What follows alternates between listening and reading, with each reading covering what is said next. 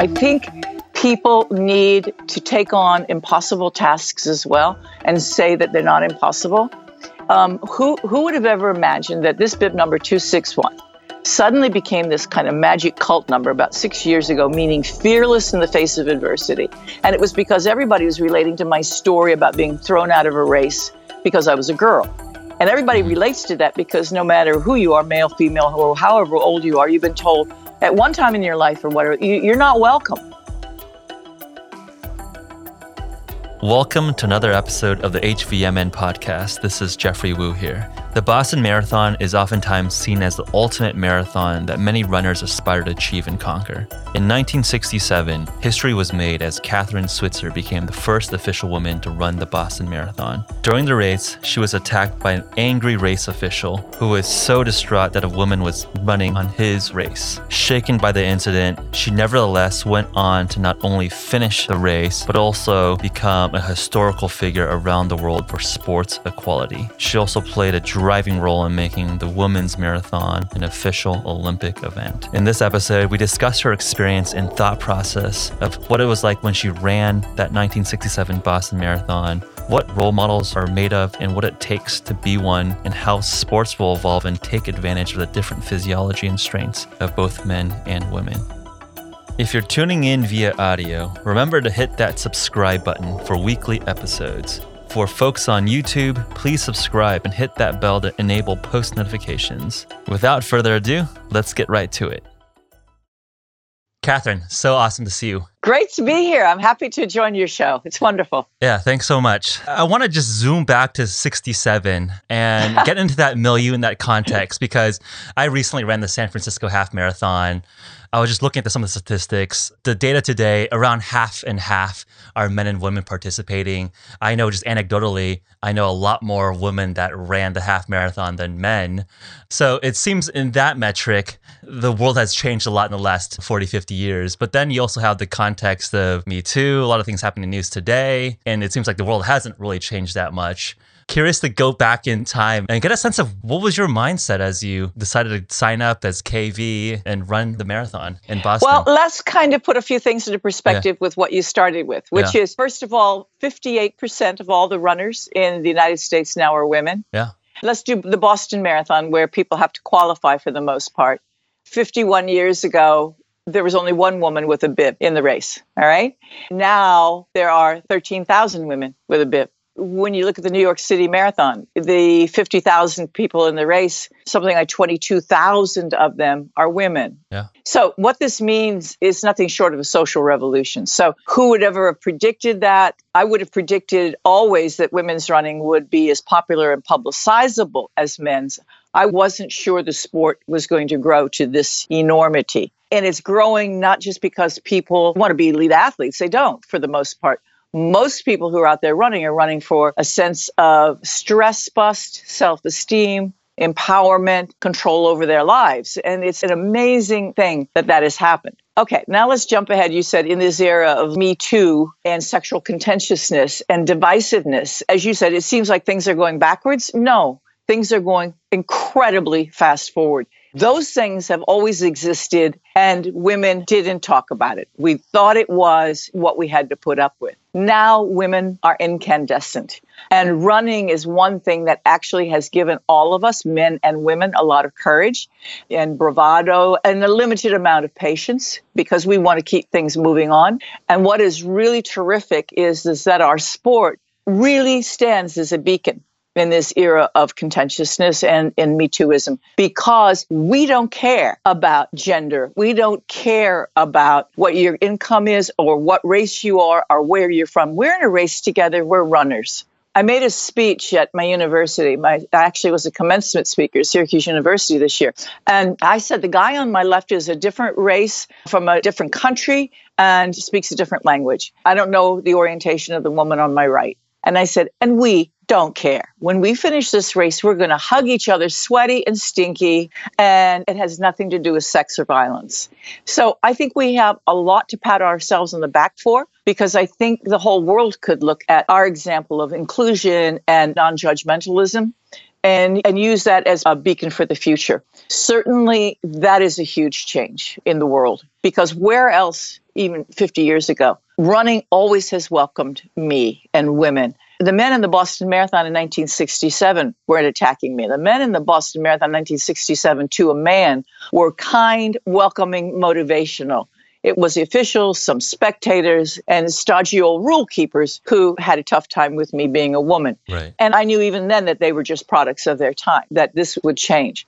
And it's been, quite frankly, in terms of my life, a lot of work. I mean, I spent my whole life trying to push for women's equality in the sport, but it's been a pleasure and a joy. And it goes on in many other aspects, even today, with the creation of a nonprofit right now that reaches out to women everywhere and tries to include them. So from what you said at the beginning, I just kind of wanted to sum up. It's been it helps definitely. Huge change in 51 years. And as I said, a social revolution. So now that we've patted ourselves on the back, do you want to go back to that cold, snowy, freezing day in 1967? Is that what you... Well, I mean, I think it just helps sets the context and frame in the sense that you've really built a career and life around a decision arguably be made when you were in your late teens, 20. I mean, did you know it's going to be such a historical moment? You couldn't have predicted. It sounds like never. that, like all this social change since 67. So I'm just curious to get in the mindset of you when you were 19, 20, when you were looking at planning this, entering the race. How thoughtful were you with that process? Or was it just, okay, I wanted to compete, I'm good, I'm going to enter and see what happens?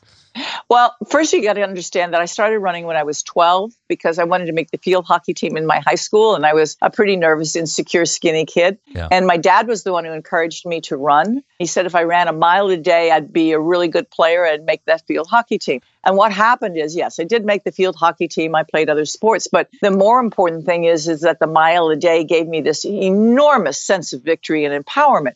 So here I was, a skinny little kid, in a big high school, and I was 12 and they were 18. And yet I ran a mile a day and I felt I've got a victory under my belt nobody can take away from me. So this was a very, very cool and great way for a young girl to grow up in the 60s. Okay. So when I got to Syracuse University, I was pretty tough. And there were no women's sports at Syracuse University in those days, if you can imagine that. I mean, you think of this powerhouse university now with sports everywhere. There's something like 25 sports for men, and they all had scholarships, and the women didn't have anything. We had play days. But anyway, I was running. And so I asked the men's track coach if I could run on the men's team. And he said, not officially, but he would welcome me if I came out to train with the team, and the team would welcome me too, thinking I'd never show up. Well, I did show up. And one of the assistant coaches, who was a volunteer coach, an older guy, he was 50, welcomed me hugely. He said, I've been out here for 30 years helping this team, and they've never had a girl before. Anyway, his name was Arnie Briggs, and he was actually the university mailman and had been a marathon runner for most of his life and had run the Boston Marathon 15 times. So essentially, he took me under his wing and ran with me slowly every day. And I built my mileage up from 3 miles a day up to 7, 8, 9, 10 miles.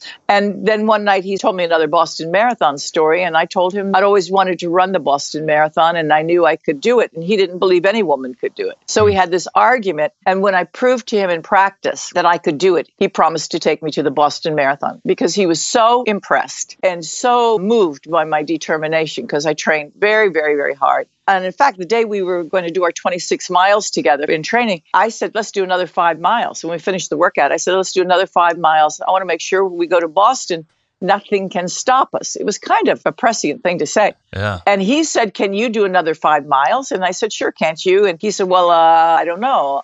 Yeah, I guess. And so he passed out at the end of the workout. and we'd done 31 miles. And so I was totally confident about Boston. I was a little nervous about how the guys would think about me, but Arnie said, no, all the guys all really love you on the team. They're very motivational. But he said, you have to officially sign up. This is really serious. It's a serious race. And we checked the rule books. There was nothing about gender in the rule books and nothing on the entry form. So when people say, oh, she knew all along it was a men's only race, that's not true.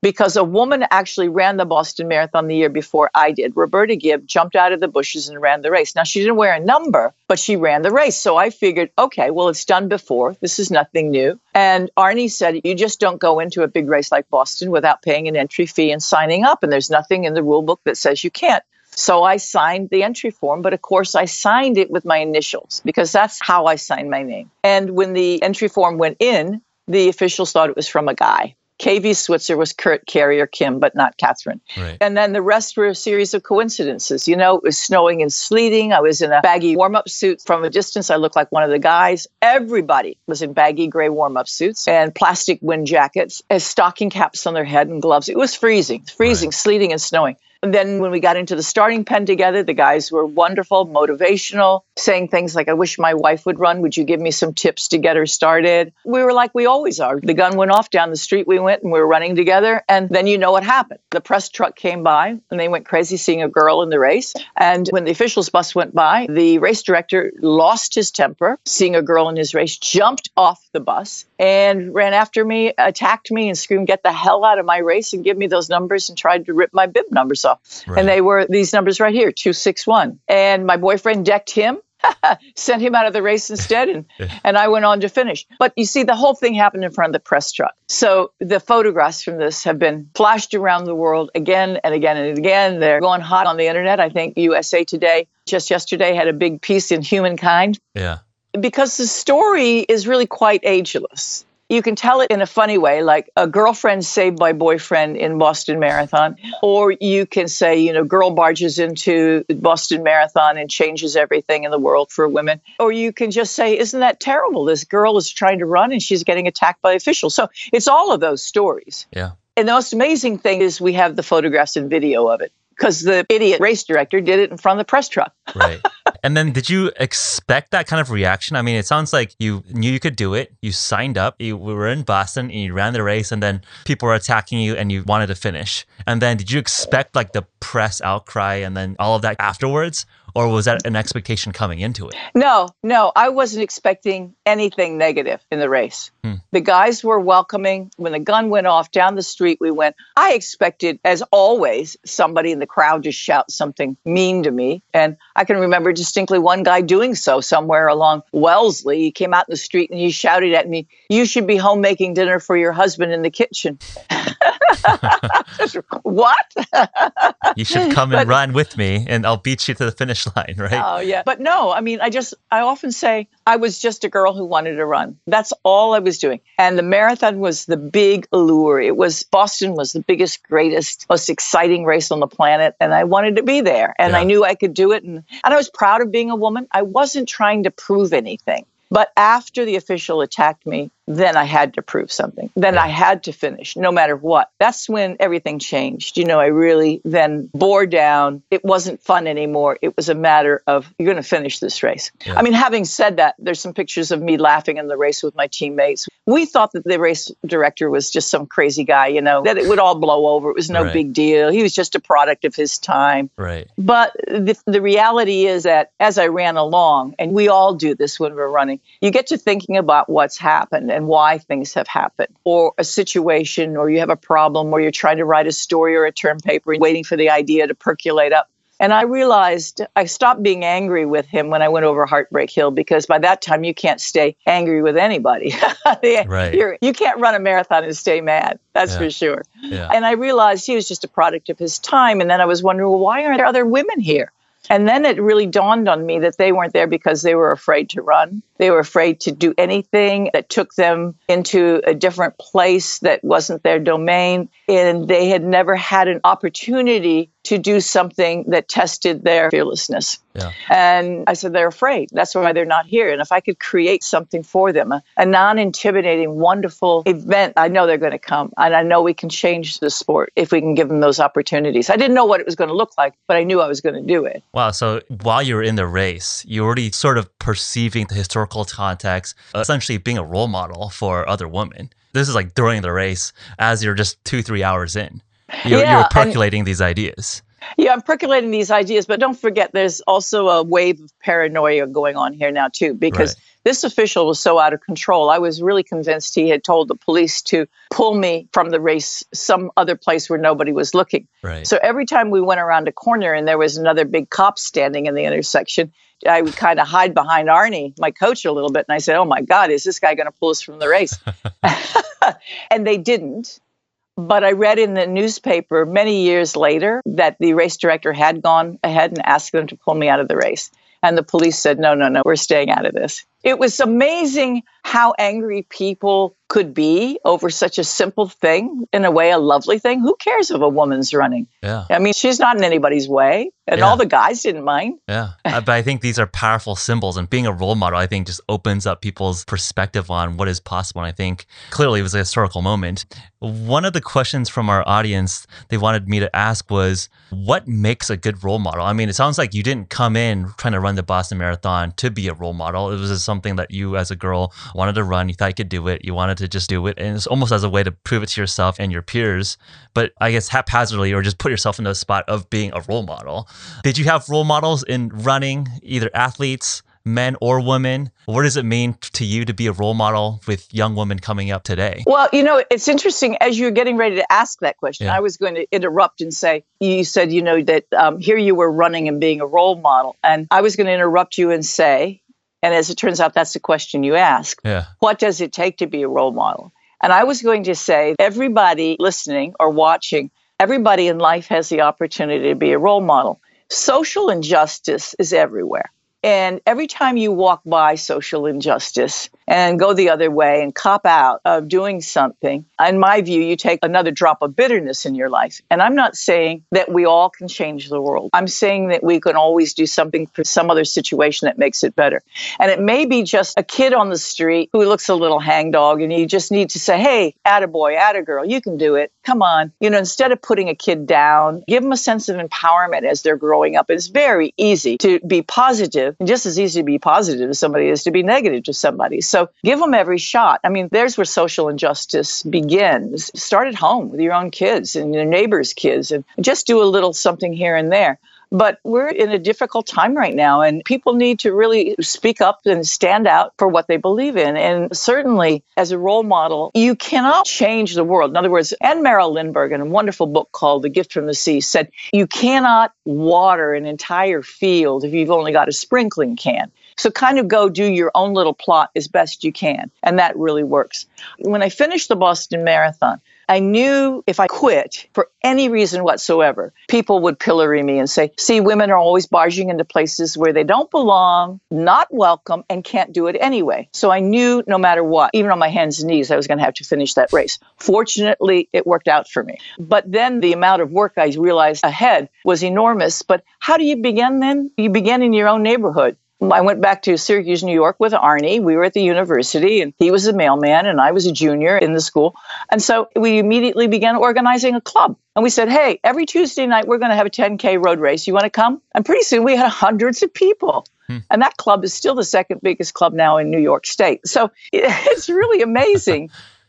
What happens? And then you say, gee, we should have some prizes here. Well, how are you going to get prizes? Well, you go and you knock on some doors of stores and you say, hey, how about a trophy for the race? And you start learning how to get sponsorships. And then you start writing press releases. And then you start joining committees. So, I mean, I was expelled from the Athletic Federation, and I was DQ'd from the Boston Marathon because I'd run without a chaperone, because I'd run with men, because I'd run more than a mile and a half. You just have to laugh at this stuff. And then you have to say, okay, well, how are you going to change the system? Are you going to thumb your nose at it and tell them they're all jerks? Well, that always just annoys people. So get into the system, join the committee, do your homework, and get your legislative work done. It's the hard way to do it, but it works. You change the system from within, and you can change the system from without. So those are things of how to be a role model. God doesn't come down, tap you on the head, and say you're destined for greatness. Yeah. I think, greatness is like licking the envelope and be out there talking to people and finishing the job. 100%. You got to finish the job. Yeah, no, it just reminds me of how our community and our podcast started growing from the same grassroots work that you did. I mean, one of the largest groups within our community is around intermittent fasting. It's this notion of tighter eating window to give more period to digest into different metabolic processes. But it was very much the same thing of this hosting breakfast in terms of encouraging people to get together and share their fasting practices, similar to what you were doing in terms of starting a running club and just building a community and building a grassroots movement.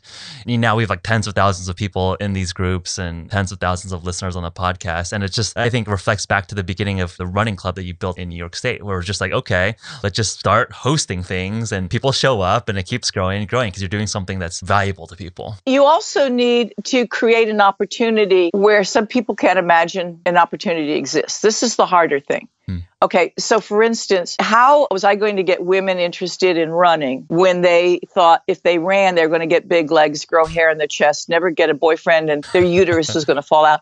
All those are myths that exist in many countries still today, and that women themselves in my generation absolutely believed. Now, I didn't have that because I had a role model of a great mom who was a working mom, she was an educator, she was super mom. And my whole family had been pioneers, homesteaders, and the women were extremely capable, and they were not unfeminine. And so those women were incredible role models to me. A marathon was nothing compared to having a baby alongside of a wagon train when you're going out west. That's let's put it in perspective. Yeah. So when I was trying to convince women how to join me, I realized that many of them were writing to me and they were saying, I would run if you would run. I'm afraid to do it by myself. So I thought, you know what? Create an event for them that is really fetching and welcoming, feminine, women only, non-competitive, fun, cool stuff. Instead of having trophies, have nice jewelry, have really great refreshments afterwards, like fruit, make it really a fun experience. Music, flowers, all that kind of stuff. Right. By golly, it worked. I sold the idea to Avon Cosmetics, who hired me to put on a program. Well, it exploded. It's like you were telling me. Pretty soon, we were in 27 countries with 400 events, over 1 million women. And what I needed to prove, though, is to the International Olympic Committee, we need to get the women's marathon in the Olympic Games, because there were really top athletes who didn't believe that they could be a long distance runner because they had never had the experience to try. And here's a perfect example. I think everybody in the world has heard of Greta Weitz. Greta Weitz was the 9-time winner of the New York City Marathon. But when she ran her first marathon, she was on the verge of retiring from running. She had won the World Cross Country 5 times. She was in the Olympic Games. She won World Cross, but on the track in the Olympics, she was not a medalist. So she said, I'm going to give up. I can't keep up. I'm too slow. But what she was is that she wasn't too slow. She was a born marathon runner. She just hadn't found her event. Right. She couldn't understand how important the marathon was because it wasn't in the Olympic Games. Once it got into the Olympic Games, suddenly people began to focus on, hey, I can do that. It's like when the Ironman became an event, or the women's 5 and the 10,000. Then people said, I can do that. I can't run an 800, but I can run a 10,000. So all of those races I was organizing around the world were designed to convince the International Olympic Committee also that we had the numbers, the statistics, the talent, and the international representation to get the event in the Olympic Games. And we did. You can't ignore thousands of women running. You can't ignore sub-2:30 marathon performances. And you can't ignore the fact that these women are from all over the world. So we had a representation, and we got the marathon voted in 1984. And I thought, oh my gosh, that's the greatest accomplishment of my life. I can't believe we finally did it. It was, to me, is as important as giving women the right to vote. But then you turn around, as any athlete will, the minute you break 4 hours in a marathon, and then you break 3 hours in a marathon, and you turn around, and then you see Kipchoge's run a 101. Too. Yeah. I mean, sorry, 201. Sorry, 101 is pretty bad. But anyway, maybe next time 101. Yeah. So what you see is how much is left yet to do. And that's also what propels you into keeping at it, working at it, and making things happen. Yeah, I mean, that's a kind of a good segue into talking about how do you think the sport has changed? I mean, obviously, the training, the nutrition, obviously a lot more talent from both men and women entering endurance running, marathons. Even just in your history, in your experience, how has that changed? Oh, tremendously. I mean, it always will. It's sort of like when Roger Bannister ran the 4-minute mile. Under the 4-minute mile. Everybody said those days, if you run under 4 minutes a mile, your heart will explode. Right. So, I mean, what we're realizing is the capacity for human achievement is unimaginable. The only way you can imagine what you can achieve is to take the next step. So everybody who says, honestly, I could just never run a sub 3-hour marathon, well, then they do. And they say, holy Toledo, look at what this guy, my body is amazing. Yeah. And then you realize, if I do that, maybe I can do 245. Right. That's what I say. And so constantly we're going to see improvement. But one of the things I think we're also going to see, and this is what I talked about, the power also of imagination, is women's sports is relatively new. Men have had Olympic sports for 3,000 years. Women have really only had sports for the last, 100 years, but certainly the last 50 years is when we've really been paying attention. Now we're realizing that maybe women have something different and better than men. which is endurance, stamina, flexibility, balance. Those are all attributes of sport, just like speed, power, and strength. Doesn't mean one is better than the other. It means we're different. But what we're going to see, I believe, in the next 50 years is the proliferation of sports that maybe you and I sitting here today talking can't even quite imagine, that utilize women's unique capabilities. I mean, already women are winning distance swimming like English Channel, some of the big ultra races outright. We're just beginning to tap into this area of what ultimately can different individuals do based on their gender differences, which is going to be very, very interesting. Yeah, I think that brings up a good point, because I think when people are exploring the differences between sports performance between men or women, or even like the pay equality between men and women's sports, but I think the one thing that you do bring up that's right is that some of this ultra endurance events, ultra endurance swimming, women are not just as good as men in those events. They're straight up winning as like the best human in those events, which I think is important to realize. Can we speculate here? Because I think, a lot of our audience, we look towards the future. A lot of us are biohackers. A lot of us are endurance athletes. Do you think like an Ironman will be an Olympic event? Do you think like a 100-miler will be an Olympic event? Someone taking the charge there, and you see women owning the overall record, not men being typically a little bit better on some of these events. Oh yeah, absolutely. Come on. I can remember when the triathlon was a barroom bet. I mean, there were the three hunky guys who created it, and now it is in the Olympics. It's not as an Ironman, but right, sure. It's Olympic distance. Yeah, well, that's just because of the limited amount of time on the road and the organization. Sure, I definitely see the Ironman. But what I see is something even different. Yeah, I see 24-hour runs. I see a 100-mile race. But I see something fun, which might be a relay, where men have speed, power, and strength, and the women have the endurance and stamina, and we somehow combine those in an event that you and I are not even imagining right now. But somebody out there, as they put their heads together, can create something really quite amazing. Listen, we never believed in a million years, 50 years ago, that the women's marathon would be in the Olympic Games. I mean, I did, but I'm kind of wacky person that way. Yeah. I mean, but I think the possibilities are definitely there. Yeah. I mean, we were talking to the folks behind obstacle course racing. So you might have seen like Tough Mudders or Spartan races, American Ninja, and there's a federation trying to create that as an Olympic sport. So the first time I heard about it, I was like, whoa, that's kind of quirky. But I think you've seen firsthand, you created an Olympic sport. And these are all sort of arbitrary human inventions. They are. Like, what is even, right? And it's just like, okay, if you can create it, then why can't we create something else that would take advantage of women's different physiology, which I think is an interesting point, right? Like, men essentially created a lot of the sports that we all know and love today, but that doesn't mean that football, basketball, soccer, those are pretty damn arbitrary games. They are, but and we're already seeing the difference in men's and women's sports. Like, women play a different game of soccer than men do, just like women's tennis is different from men's tennis. And many people now prefer to watch the women's game in tennis, for instance, because they either relate more to it or they just prefer the finesse over the speed and power. Yeah. And it's the same with me. I'd rather watch women's soccer than men's soccer because I don't like all the stupid histrionics that I've hurt myself, that the men go through. Yeah, it's silly. Yeah, it is funny. Yeah. So what I'm saying is we could take traditional sports and kind of put a different spin on it. But I love the idea of creating a whole new something, which I think will happen. And I think the younger people listening to this show, I mean, there's a revenue stream here. Yeah, you see esports. We were talking to a professional esports player on our last episode. And who knew that people literally get paid millions of dollars playing video games? Oh, right. I know. Like, that would be unimaginable, even 20 years ago. How much of the evolution of sport do you think is driven by the entertainment value or the revenue stream perspective? Because I think tennis is one of the interesting sports where the pay gap is actually very, very close, where I think a lot of people actually enjoy watching the women's game just as much, if not more, than the men's game. But often I was reading a recent article with the NBA and the WNBA. Obviously, the pay gap there is tremendously different. What is your perspective on that? Do you see this as a marketplace where whoever is the most entertaining, therefore they capture the dollars? Should we as a society try to balance this more, or should we stay more hands off? What is your thought on the different sort of the marketplace, the business of sport? Look, I'm philosophical about it. I mean, yes, are men paid a lot more than women in sports across the board? Yeah, a lot more. Do they get better fields and better facilities and better uniforms and better sponsorship? Yes.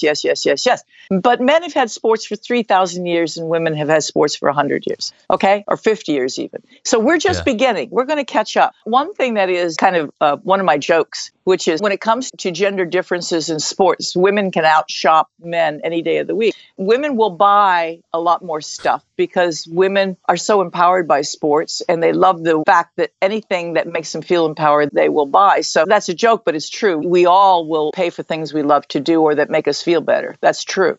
Okay. The bigger part on the financial thing is it's going to be a matter of when whatever is happening on the field or in the court, it captures the public imagination. And again, the catch up is going to be actually with women themselves and men when we come to regard women as worth spectating for. Women's sports right now, the great boom in women's sports is really in participatory sports, not so much in spectator sports. When I was asked this question a couple of weeks ago at the Berlin Marathon, a woman said, what can we do to really make sure women get more publicity and better court time and more visibility as spectators? And I said, well, when's the last time you bought a ticket?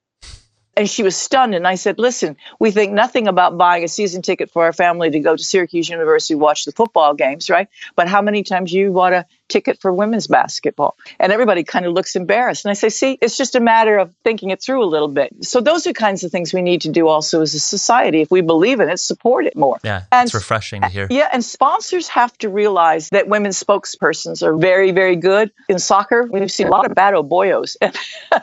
And yeah, in women's soccer, I mean, there's some pretty great spokespeople. So as little girls grow up and play sports as much as little boys do, we're going to want spokespeople and role models for them. It'll happen. I mean, I'm not just a Pollyanna. It will happen. It's going to be a matter of time, but we can accelerate that by being more active players ourselves. 100%. I like the optimism. I know we're short on time, right? So I want to talk about one other thing in terms of that, about the future. We're talking about something that is so far from some people's imaginations, it's unbelievable. I mean, when I'm talking about women, for instance, we have to still realize that most of the women in the world still live in actually a fearful situation, whether they're repressed by poverty or social or religious or cultural restrictions.